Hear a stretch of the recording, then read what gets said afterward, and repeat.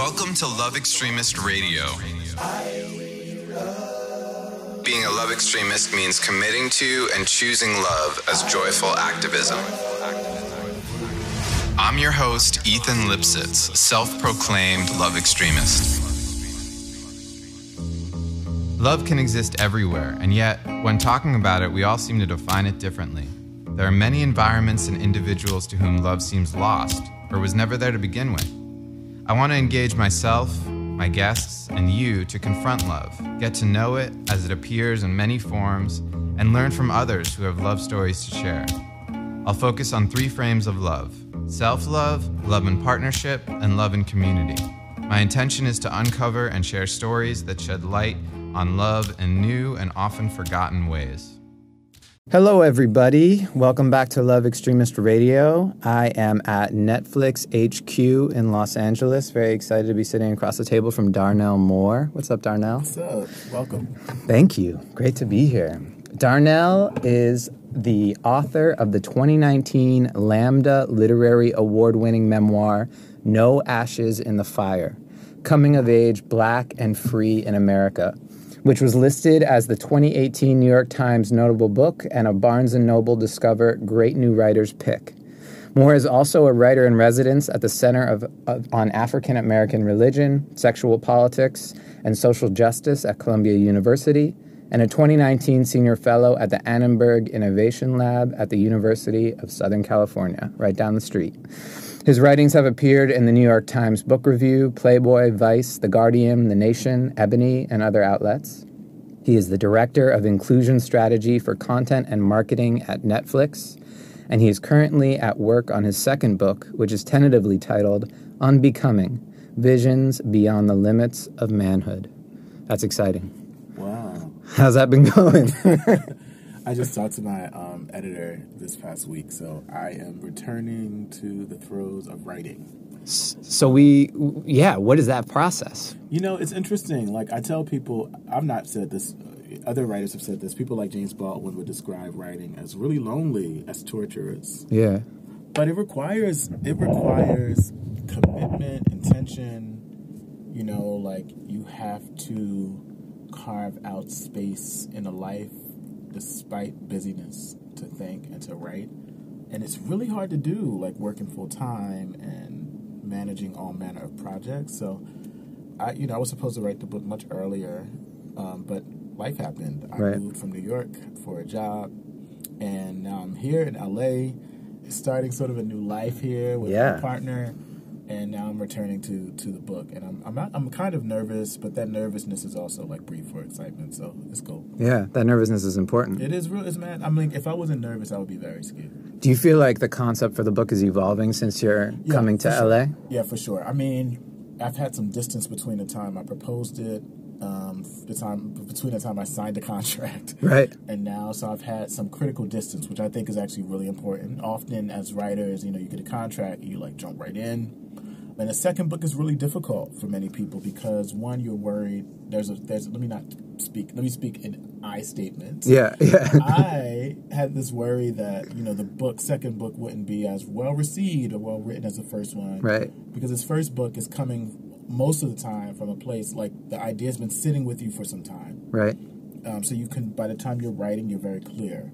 Second book is a bit more amorphous for many people, for me at least. Right. But it's I feel like the point of the book is still very much the same. Like I believe that people who are socialized as men, particularly in the U.S., have some reckoning to do. And I think the biggest question that we can be asking ourselves is this a category, like an identity, that actually frees us? Is it a cage or is it a doorway to freedom? So that's why it's called Unbecoming. I really believe that, like, for men, for us to sort of be quote-unquote free, it is to, like, give the middle finger to every rule that we've been told we have to follow and to say, you know what, like, all this time I spent all this anxiety and energy trying to make the society comfortable, trying to live up to this big idea of manhood. What if I just give the middle finger to that altogether and just and unbecome? Yep. For me, that's what freed me, and I hope through the writing it can help some others. Is there a story of the middle finger being popped up to your masculine identity? Absolutely. I mean, the moment that, I think the moment that I decided, not even, I'm a queer identified person.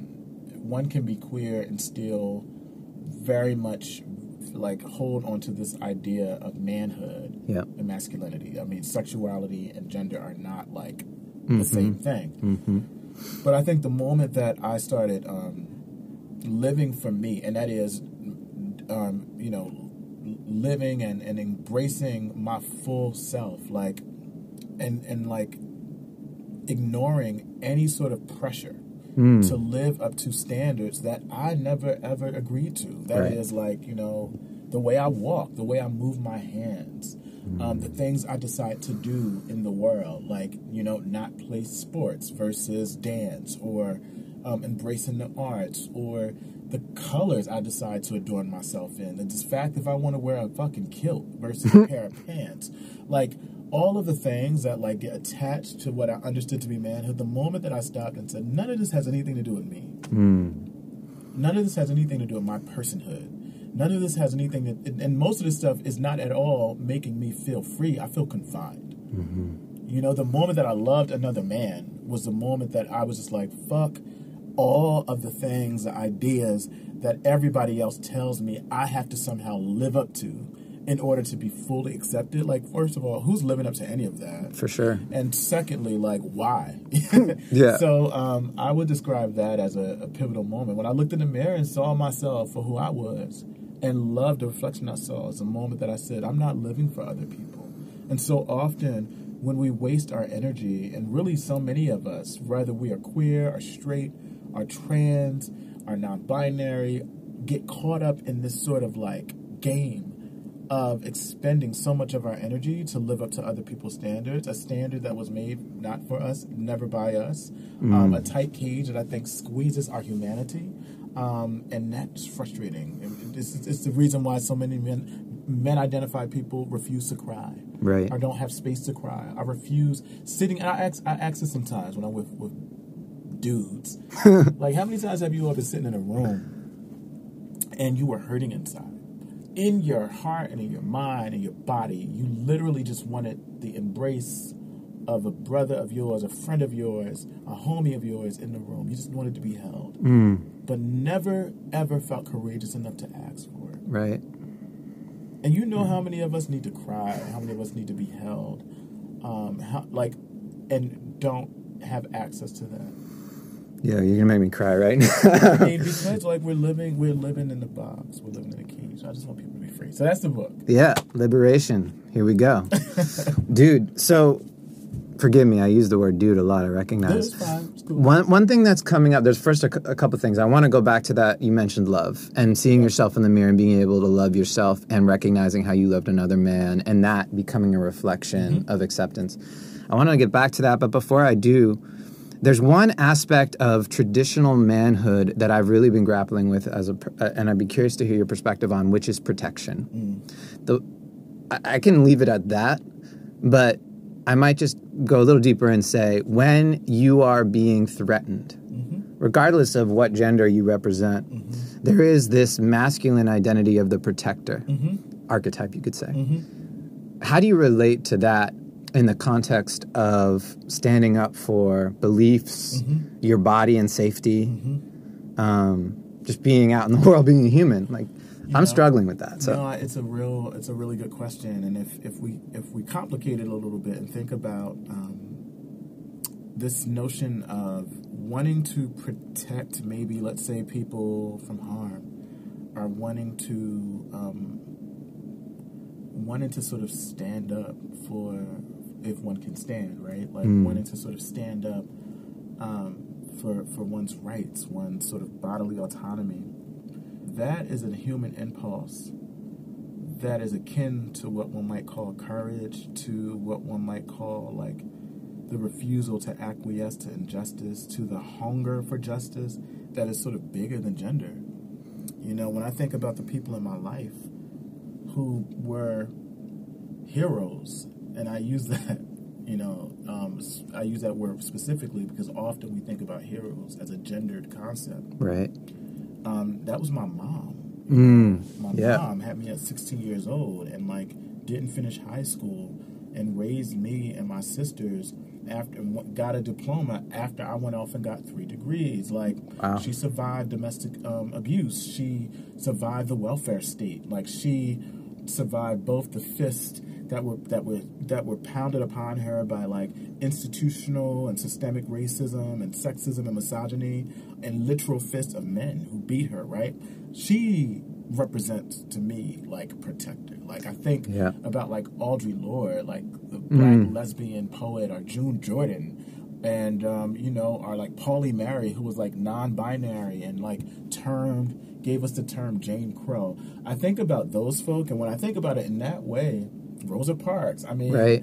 Ella Baker, I mean, in so many ways, I think we have been socialized to believe, because of the patriarchy, that it is the man's role to protect, that it is the man's role to sort of be the breadwinner of the house. Literally, we have some religious ideology that reinforces that and says that the man is the crown, is the head of the home, the head of the woman, all of these ideas that reinforce this notion that we believe to be true. I actually want to challenge all of that and say none of that shit is true. None of it is true. If we were honest, protection and bravery and courage are parts of who we are, most of us as human persons. And I think we do ourselves a favor, which is so hard, I think, for men, people who identify as men, to do, to let ourselves off the hook, such that when you don't sort of speak up or if, don't jump in that fight and swing first, you start thinking, you call people punks, you call them weak, when really what they're probably doing is like de-escalating or not responding in ways that we tell people they ought to. So I would say like we can do ourselves a favor by letting ourselves off that hook. Wow. Thank you. Yeah, it's been an interesting journey in exploring that, because I think I come from the opposite spectrum where I'm coming off of a sickness and healing, and in that healing I become very self-protective. For sure. And so my response to fight or flight is freeze. And in doing so, I feel less effective as a protector of the family, the loved ones, the people that I want to support. Recognizing that maybe out of the gendered context and just as someone who wants to... person. Yeah, exactly. And I think that's really valuable. I mean, I appreciate you bringing up sickness, because I do think one of the reasons why, at least a lot of men I know, including myself, fear even something like going to the doctors. Yeah. Is because of this notion of like our wanting to run away from vulnerability. Yep. From the fact that our bodies may not be strong, quote unquote. So much of that plays into it. But if we think about ourselves as like mutually constant, like people who are within community, and if you think about sort of mutual protection, mutual care, which is to say that at some point you may not be in a position to care for anyone. Right. I won't be. And I have to be open to that possibility. And inevitability that it's okay for someone to care for me. Yep. That was one of the hardest things, actually, in being sick. Actually, like calling a friend, I remember, and being like, yo, I'm not okay right now. Like, can you come over? Yeah. And I broke down after I made that phone call. Sure. Because, like, we're not socialized to, like, ask for help like that. No, we're not. Especially when it's physical like that. Yeah, thank you for articulating that. So I want to rewind a little bit. You mentioned love. For sure. And this is Love Extremist Radio. And two of the questions I really like to focus on are, first off, how do you define love? And the second one is, what are you an extremist for? Love that.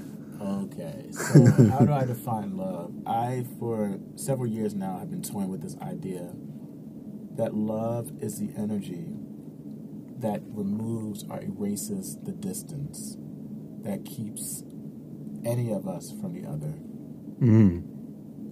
So love, if it is true, should remove the gap that keeps so many of us apart. Whether that is in your bedroom, you can be in close proximity to someone and so far away at the same time. Or whether that is in sort of geopolitics, whether that is, with strangers, like that gap is racism, that gap is sexism, that gap is like our failed understandings of who we are as human persons, because we believe that men are not supposed to be vulnerable. That gap is like our fear of intimacy, right? That gap is misunderstanding, our bias, and love, if it's true, should eradicate that distance. It should eradicate that gap, such that we are brought closer and closer together. That's how I define love. Extremist. It's interesting that we talk about this in a historical moment where something like black extremism, although this is not new to history, has come up. Yeah. Literally, our government defines like black, like what? Yeah, right. Assuming that people who care about the well-being, about the structural realities, about the lives and bodies and spirits of, say, black or brown or queer or trans people are somehow extreme. So if I'm extreme, I would be an extremist for sort of liberation and freedom. Maybe I'm an extreme freedom dreamer. This is a term that Robert Kelly, who is a historian here in California, uses, right? Like the freedom dream, which sounds much more precise to me than vision, because it's like this notion of a dream that is modified by the word freedom sounds to me like that in my freedom dream, my big vision, I imagine a world where all people have access to safety, have access to the things that they need to fill their bellies and their spirits, that they're able to not be born into a world in which they are solely made to be laborers for somebody else's dream, but that, or not just dream or greed, but that they get to sort of have the space to think about what the universe has called each of us here to do and have the resources to do that, and to do that well. If I'm an extremist, I'm an extremist to the end about that vision, right? It's the self-actualization. It's totally free, though. A self can't actualize if that self is being sort of harmed. Right. And if, you know, you don't have the resources that you need to be actualized, or if you are trying to actualize as the world is beating you to hell down. Like, so you have to be free of those impediments in order to be. Was told by a mutual friend that you unlocked a certain degree of freedom in your education as a young person. How did you do that? And how did you see that path? You know, I was a young person in Camden, New Jersey, in schools like public schools in most predominantly Black and Latinx, predominantly working poor spaces. Our schools were under-resourced. Right. And, you know, like I tell the story about this one. My mom and I had the same first grade teacher, Mrs. Banks. Not only did we have the first grade teacher, so we're 16 years apart, I remember picking up a book and seeing my mom's name. So back in the day, you would sign your name in a book. Yeah. When you were assigned books. Wow. My mom's name was in it, which tells you something not just about the closeness of our age, but by the fact that we were using the same resources. Right. A decade and a half later. So I knew that education, or at least I assumed, that education would be sort of a route for me to accomplish my dreams. And I found, and as an 8th grade student, I was 14, I looked in the phone book. Wow. And I had heard a teacher who once told me I could not talk about these friend schools. I didn't know what they were. I thought they were just like schools with kind people. Yeah. I didn't know that friends was, you know, another word for Quakers. Yep. And all I knew is because I knew that only certain people got picked to apply to them and to be accepted, I just assumed that they were schools for like really, really smart people. So I'm like, I'm gonna prove her ass wrong. Yeah. And I found a school in the Yellow Pages, Mullica Hill Friends, and I got the phone number and the address out that book. I've called the school and faked my mama's voice. Nice. I did. I had a really high voice. Got the application sent to the house. I filled out the application, wrote my mother's parent essays for her signature, sent the application back, got an interview, traveled by public transportation about an hour and a half, hour 45 minutes outside of the city, to the suburbs of Mullica Hill. Did my interview by myself without anybody coming with me at 14, and got into the school. And you know, that was certainly a school hack. Yeah. Now, what's interesting about that, it was a remarkable experience. It was like, classrooms went from like 30 kids, when I was in public schools to school classes where I'm in a class of like 7 to 8. Right. Wow. We called our teacher John or Bill by their first name. We did meeting for worship. Yep. We had French clubs who not only looked at French movies but did things like traveled to France. Like I was exposed. It was the first time I heard like the Red Hot Chili Peppers and shit. Nice. My white ass classmates sleeping in the graveyards. I'm like, what was happening? These emo folk. So it was an interesting experience. But what was interesting is that because I had to take the bus, I commuted back and forth between Camden and Mullica Hills. I was exposed every day to the great distance, the class distance between a place like Camden and Mullica Hills. It was a very early lesson that while we have an ideal, I think, in the U.S. that, equity is like all people got access to like good education. That's not true. The fact that all people do not have access to the same things. Right. I had to end up paying for the school, which my family didn't have a lot of money to pay for. Certainly it was clear to me that the black people I encountered in Mullica Hills who could pay for it were very different than the black people I encountered in Camden where they could not. So I got a lesson quickly on difference and on access and on privilege without knowing what those things meant. And I also lived in a neighborhood as a child where the trash from the neighboring communities would be sent down to my city. So it's like I know that Camden, route was from going from Camden through Gloucester to Woodbury. I got to see so much. Were you taking the train? I took the bus. You took the bus, yeah. Public transportation. Yeah. And it was a school hack. I ended up having to go back to public school after the upper division of the school closed, but it was a wonderful experience. And what's funny, whenever I think about, when I think I can't, I think about my 14-year-old self. And how I hacked that process. So when I'm sitting here now, I can't write this book. I'm like, but why? You literally got yourself into school. Yeah, that's an amazing story, dude. Wow, Darnell, that's so cool. I want to go back to the way that you were talking about love. Love kind of, and I have come to this similar conclusion of this kind of oneness as being almost like the result of love, is seeing our humanity in each other. Seeing the mirrors. And I guess the question that I'm curious about is I kind of have an answer in my head, but I think the question is, what is the key that unlocks that separation, that makes us move closer to each other? What would you say that is? Oh my. I mean, a big part of it, I think, has to do with, I often say the key to transformation, at least as I understand it, is self-reflection, or fancy way to say that, self-reflexive analysis, right? You can't love another or really seek to understand another's perspective unless you know who the fuck you are. Right. And I do believe that it's our lack of ability to deeply sit with ourselves, to critique ourselves, to sort of know our context, that limits our ability to do the same for other people. But what do I mean by that? So for me, as someone who considers himself pro-feminist, the best thing that I could do is to hold a mirror up to myself and analyze the ways that I may have harmed or benefited from.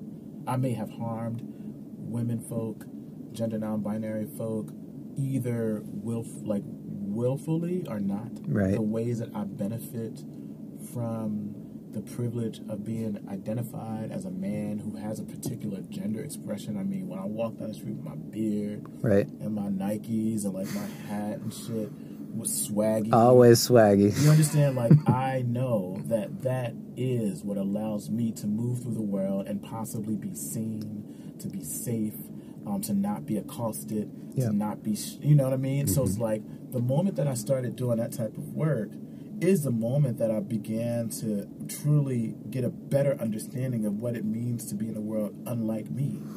That is, to be a woman, to walk the same street that I walk, and possibly have to deal with some men or people calling out your body parts while walking. I can only get there after I realize my complicity or my placement in that matrix of oppression. And a way that I often say this, I say this like to the point where it's almost like I know people who hear it are like, dude, if you say this shit one more time. But I say all the time, like a way to think about it is like we're very good at naming whose feet are on our necks. We are not good at naming whose necks our feet are on. Yeah. And that is the work.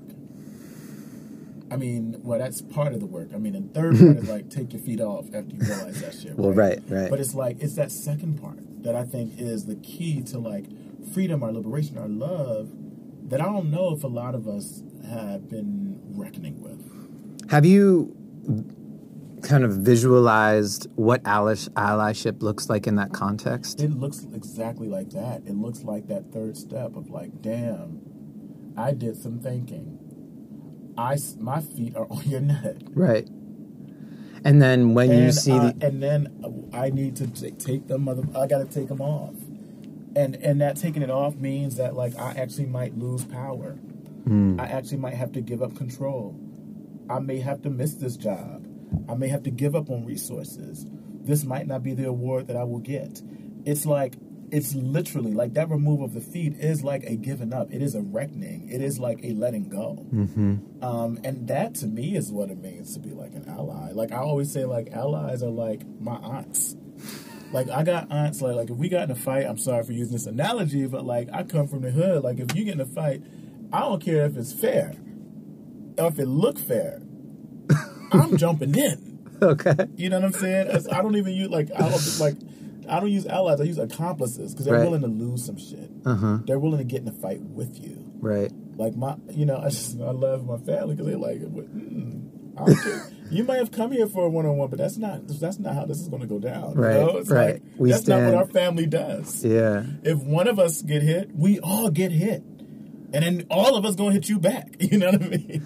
And ultimately, like, what we're saying about that is like that's every human being, right? Which like should be. That's the oneness of love. If we're ultimately going to get there, right? It's like we're all allies when we recognize our mutual humanity. And and it's easy to apply. Like we will fight for the things that are closest to us. You know, if I take that analogy a step further, what it would mean, allyship is not just fighting for the people that you care about, right? But will you do that for the stranger? Yeah. Yep. We're sitting in a house of story, a place that is quickly becoming one of the most preeminent storytelling houses in the country.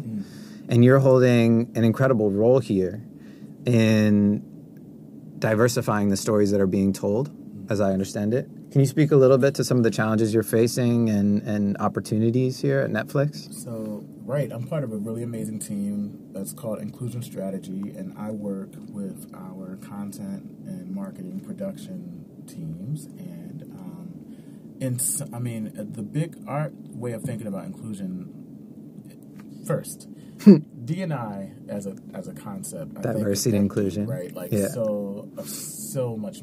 It's just empty of so many layers. It's empty of meaning. It's commoditized. I think it's the easy way for us to sort of like throw in a stamp to say that like we sort of woke, which is connected to sort of like how we apply that for monetary value.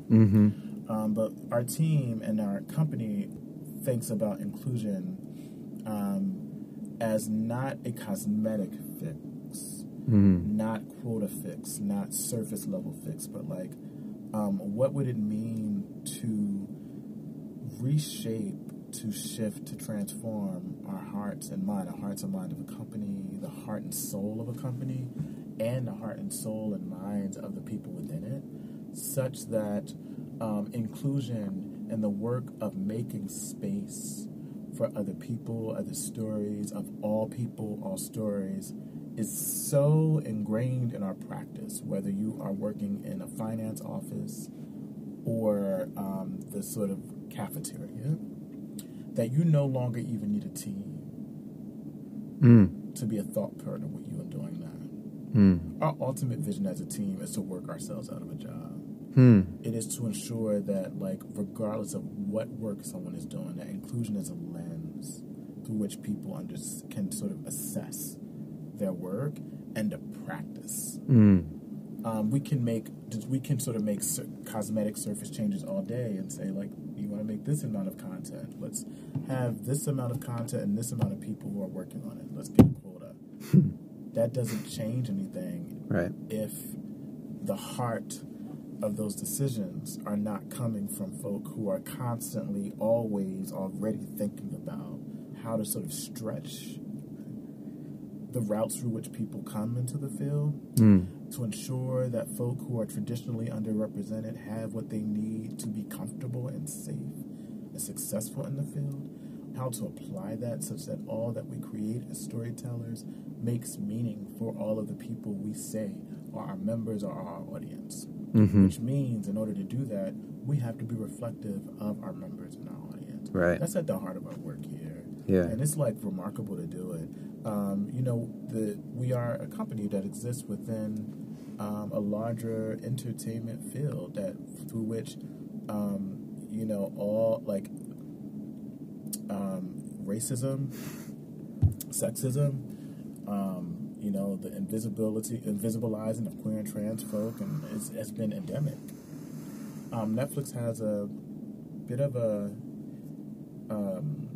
advantage in that, like, we're a younger company and don't have a lot of stuff to like clean up from, and that we can sort of lead the way, and I think that is our charge, and it feels good to be part of a company where we take seriously this as a practice, as an ideal, and not just a sort of stamp to say that we like are about it or something. Our work is hard. It requires like honesty. And I've been grateful. I will say it's not a day that I've been here where I didn't feel like we were doing something that wasn't moving the needle forward. That's great to hear. Yeah, this is a really hot topic in every company and across the country right now, and especially in entertainment, as we see Oscars just happened, and we didn't see a lot of diversity in the context of who was hosting, who was winning, who was being awarded or even nominated. And yeah, I think it's really interesting as companies start to assess their internal culture and not think about their impact on the world. Because so often they have customers, they have a community outside of them, and Netflix is a great example of that. So it's interesting to see how you speak both of what's happening in the building and how that reflects out. For sure. And I think that's great. Are there any projects or things that you're really kind of proud of so far? Or, I know it's early days. One of our values here is, one of the things that we espouse is a sort of concept of freedom and responsibility, where everyone on our team, regardless of tenure, regardless of sort of like rank, are encouraged to like be their most authentic and freed into creative selves. And what's interesting is that I think, unlike most spaces where you have like a D&I group that's leading the charge on all the initiatives and all the programs, what's interesting about this is that there are people at all ranges of our company, regardless of like tenure or role, who are like creating pipeline programs and mentorship opportunities and really doing the work of like increasing the competencies of their external partners and in all regions. That's great. Of our company. That to me is what is so remarkable, and that is like also a sign that it is inclusion is a practice that's owned by us all and not just the some, like our office. Right. Because we're like, wow, y'all did that. Like, whoa, you created this. And it's remarkable to see. That's great. That's amazing. So to break out of these walls, you just got to LA a few months ago from New York. Yes. How's it been? What's your perception of Los Angeles? So I have to be honest, I hated Los Angeles before. When I would come here to visit, like, it was cool. I'd be like, I could go there to visit. Right. And then I want to go back to New York. Yeah. Because there is a perception of LA that one who's not from here sort of has before you get here, right? Like, I definitely had it. Hollywood, like, there's this whole idea, like, glitz and I don't know, Plastic. And then you get here and you're like, what? Yeah. You know, what, huh? You know, what happened? Yeah. You know? But then I started coming here a bit more to see friends and folk that I love who are here, and spending time in their communities, like in their homes, and got to see like in LA that wasn't just surface. Right. That really was remarkable. Now this time around, what's interesting is that I was already ready. Like I'm an East Coaster, so like I will find a bodega that is open 24 hours. You can leave me anywhere, and I'm like really good. Yeah. So I got here and didn't realize that my body and spirit would be grateful for what I sense to be a change of pace. I feel like things have moved much slower for me. I mean, certainly time is back, but it also feels like it. And I mean, I was like on the New York grind, so like for 10 years, right, straight, right, and wasn't breathing, you know. And I got here and I'm like, oh my gosh, I can breathe. Oh my gosh, there's sun. Oh, I'm living in a place that I can see trees, you know, there's a hill behind me. Yeah. And like I live on a hill. Like those little things that seem little have been so great. I feel like my friends came to visit me, and they spent a lot of time, you know, these are like my friends of many, many years, like decades. Literally this week said to me, you look different. Like you're different. Like you were washing clothes, and not that you were just washing clothes, because like when I was in New York, I sent my clothes to the laundry, they wash it for me, they fold it. It's like you literally were sitting down folding your clothes. And for a friend that knows me, like I don't have time to fold clothes. I don't have to, you know, that was really remarkable. And I'm here with my partner, who we both moved from New York. We moved here. I mean, I'm grateful that like our move to LA. I know that the thing is there are a lot of people that move to LA in search of a thing. You know, I came here with a job offer, like with a job, which made it, I think, easier. So, definitely. Like, we had help. You know, like I had housing. It's and great. I looked for housing, and we didn't have to worry about much. That took a lot of stress off. It would have been very different, I think, had I moved here under different circumstances. I have to be honest about that. So we were really blessed with the support of a company that like made things easier for us. But I love it, and he loves it, and like, I don't know how long I'll stay here, but I'm so grateful that I'm here. I'm so grateful. We're happy to have you. I saw you at Soho House, and I was like, what? Darnell, what are you doing here?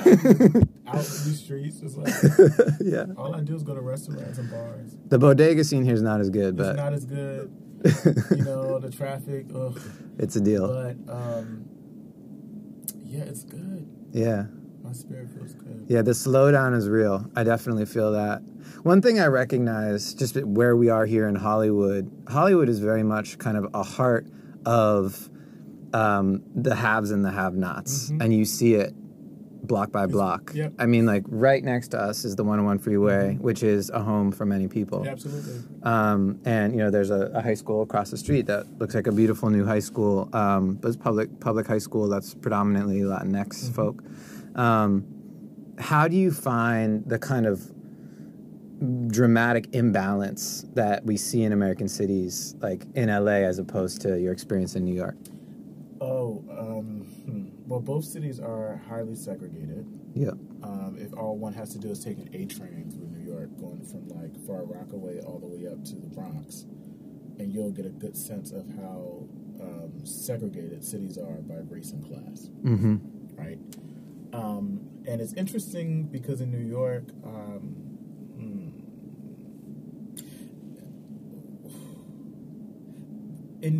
I don't know. It's much more it is much more glaring to me here. Like, one, I do realize that a good proportion of those who are houseless, people who are like living on the streets, are people of color, which is, I mean, and my sense is like, I've not looked at a lot of the data, but like, it's something jarring about a city that sees itself as the epicenter of like culture, or at least entertainment, which in so many ways has a sort of undercurrent of like liberalism attached to it, where it's like, these are the people that seemingly care so much, and they give and they give and they give, but then it's like we're on the streets and it's like, fuck. It's possible you will drive by many houseless people before you get to, say, any theater to go to any one of these big award shows, right? Yep. And in like many cities, the same type of thing happens where it becomes so mundane that it becomes just a backdrop. It becomes another architecture for us, so that it doesn't even appear to be a problem. So that has been jarring. I mean, as somebody who's been like, I lived in Bed-Stuy when I was in New York, and before that, I lived in Newark. Actually, right before I got here, I was living in Newark, New Jersey. Cool.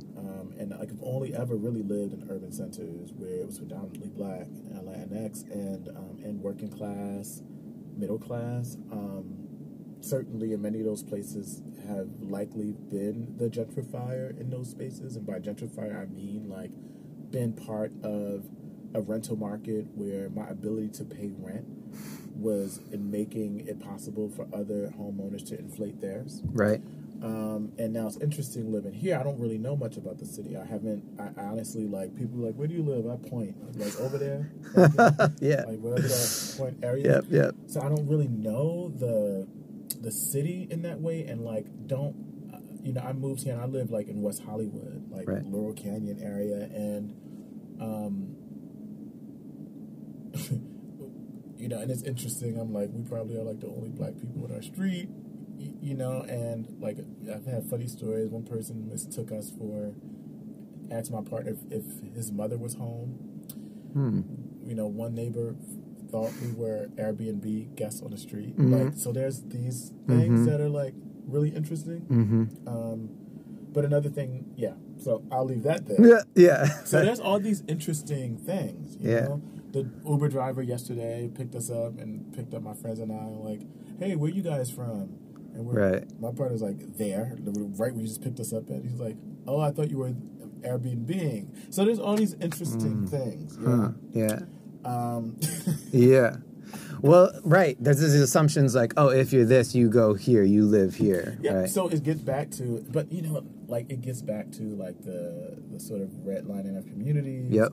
The very sort of like clear lines of segregation. The class lines, so I know that there are a class of, like, folk within the entertainment and tech fields that, like me, right, like, that are living in, probably coming from other spaces, moving into some of these neighborhoods and the sort of Hollywood proximity, right, which is changing the landscape. But there are also, like, people who, because of the very high cost of living, because of so many other factors, they're living in like zones that are literally segregated, and so that's similar. Yeah, it does feel different though. I mean, I'm stuck always by what seems like the gaping distance between communities here. Yeah, it is fascinating, and also what I find, which is you might discover in time, is that those walls that seem to exist here between people can break down very quickly. And I think that's true in most places. And there needs to be that key that we were talking about earlier. And it's like, how do we find that like place of commonality where we can come together and be like, oh, you're a human. What's Absolutely. up? Right? And like that, we're all kind of like craving that. And as soon as we break it down, it's like, oh, phew, I can breathe. Like I can see you as you are. And I find that to be really powerful in LA. So we're coming to an end of our conversation. I'm curious to just hear, are there practices or things that you're doing to engage love and also kind of a perspective of liberation in your daily life? Oh my. So every day, and I have the goal, even if I don't always achieve it. I started this year, 2020, by saying that I want to bring as many Black and brown, queer and trans. I want to bring as many people who tend not to be at the center of people's imaginations, who are typically don't receive the same type of like communal care and love with me as possible, like, or make space for, or be part of, or kick down doors for and with. And that's been one of my practices. I always try to think every day of how can I plug in people who care about other people into any of the projects I'm working on, any opportunities that come my way. I try my best to, like, make space, because that's what I feel like that's what I'm supposed to be doing in my life at this moment, is to reach back, reach alongside of myself, reach forward, and remember that we can't travel alone. And that's been something I've been trying to do as much as I can. That's beautiful. Yeah, I just want to reiterate, like, when we recognize our privilege and the power that we might hold in certain spaces, it is our responsibility ultimately to find those who might not hold that privilege and power and bring them along with us. Got it. Yeah. Yeah. And this is definitely a house of opportunity. So thank you for doing that. That's what we got to do. So how do we stay posted on what you're working on? What's the best way? Oh my gosh! Well, if I'm doing my work, then y'all probably won't be seeing me online. Yeah, right. So I'll be working on this book and have some creative projects that I'll be working on too. And I've tried over the last few years, like, just so into my creative self and to so into my work. But I'm, like, on Instagram. Yeah. I don't post as much. I do be posting my gear. Yeah. So y'all can check that out. Yeah. Darnell's always rocking something dope. It's more Darnell on Instagram and on Twitter. But hopefully, like, I'm hoping, I tried to now practice the art of showing and not just telling. So hopefully, if I do what I'm supposed to do, listeners, you all can, touch some of the work that I'm creating. That's the goal. Dope. That's beautiful. Well, definitely follow along with what Darnell's up to, and we'll post the links in the comments. I want to thank you for making time for this conversation. I've always really appreciated what you do and your work and your writing, and it's awesome to have you here in Los Angeles and welcome you in. Just to take us out, what's your favorite love song? Oh my gosh, that's so good. You and I by Stevie Wonder. Ooh, Stevie shows up a lot on this podcast. Y'all all listen to You and I when you get up to me. Yep, we'll play it on the outro. Don't worry about it. We got you. Awesome. Well, thank you. This has been Love Extremist Radio with Darnell Moore. I'm Ethan Lipsitz. Please follow along, subscribe, post a comment, share this with your friends, and we'll see you next week. Take care.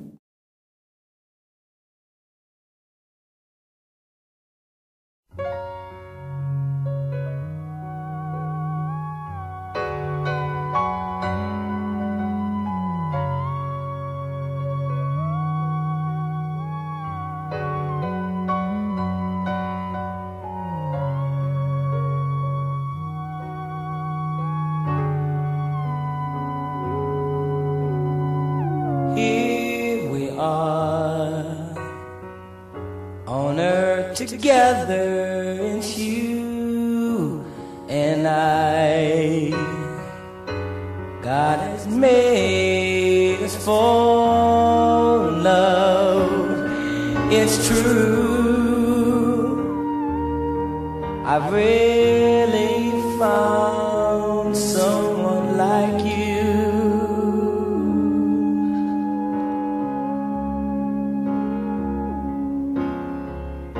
Will it stay, the love you feel for me? Will it say that you will be by my side to see me through until my life is through?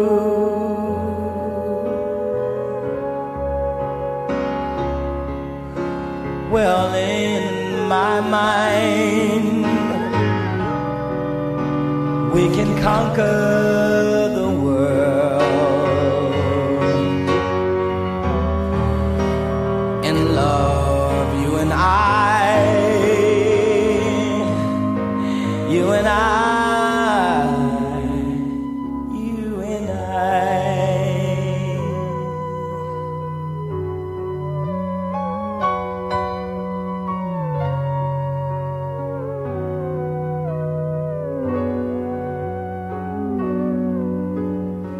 I am glad At least in my life I found someone that may not be here forever to see me through.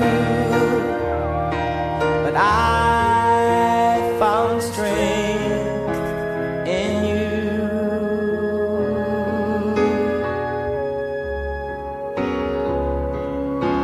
I only pray that I have shown you a brighter day, because that's all that I am living for. You see, don't worry what happens to me.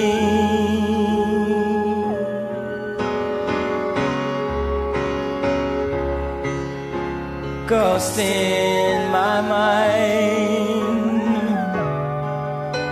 you will stay here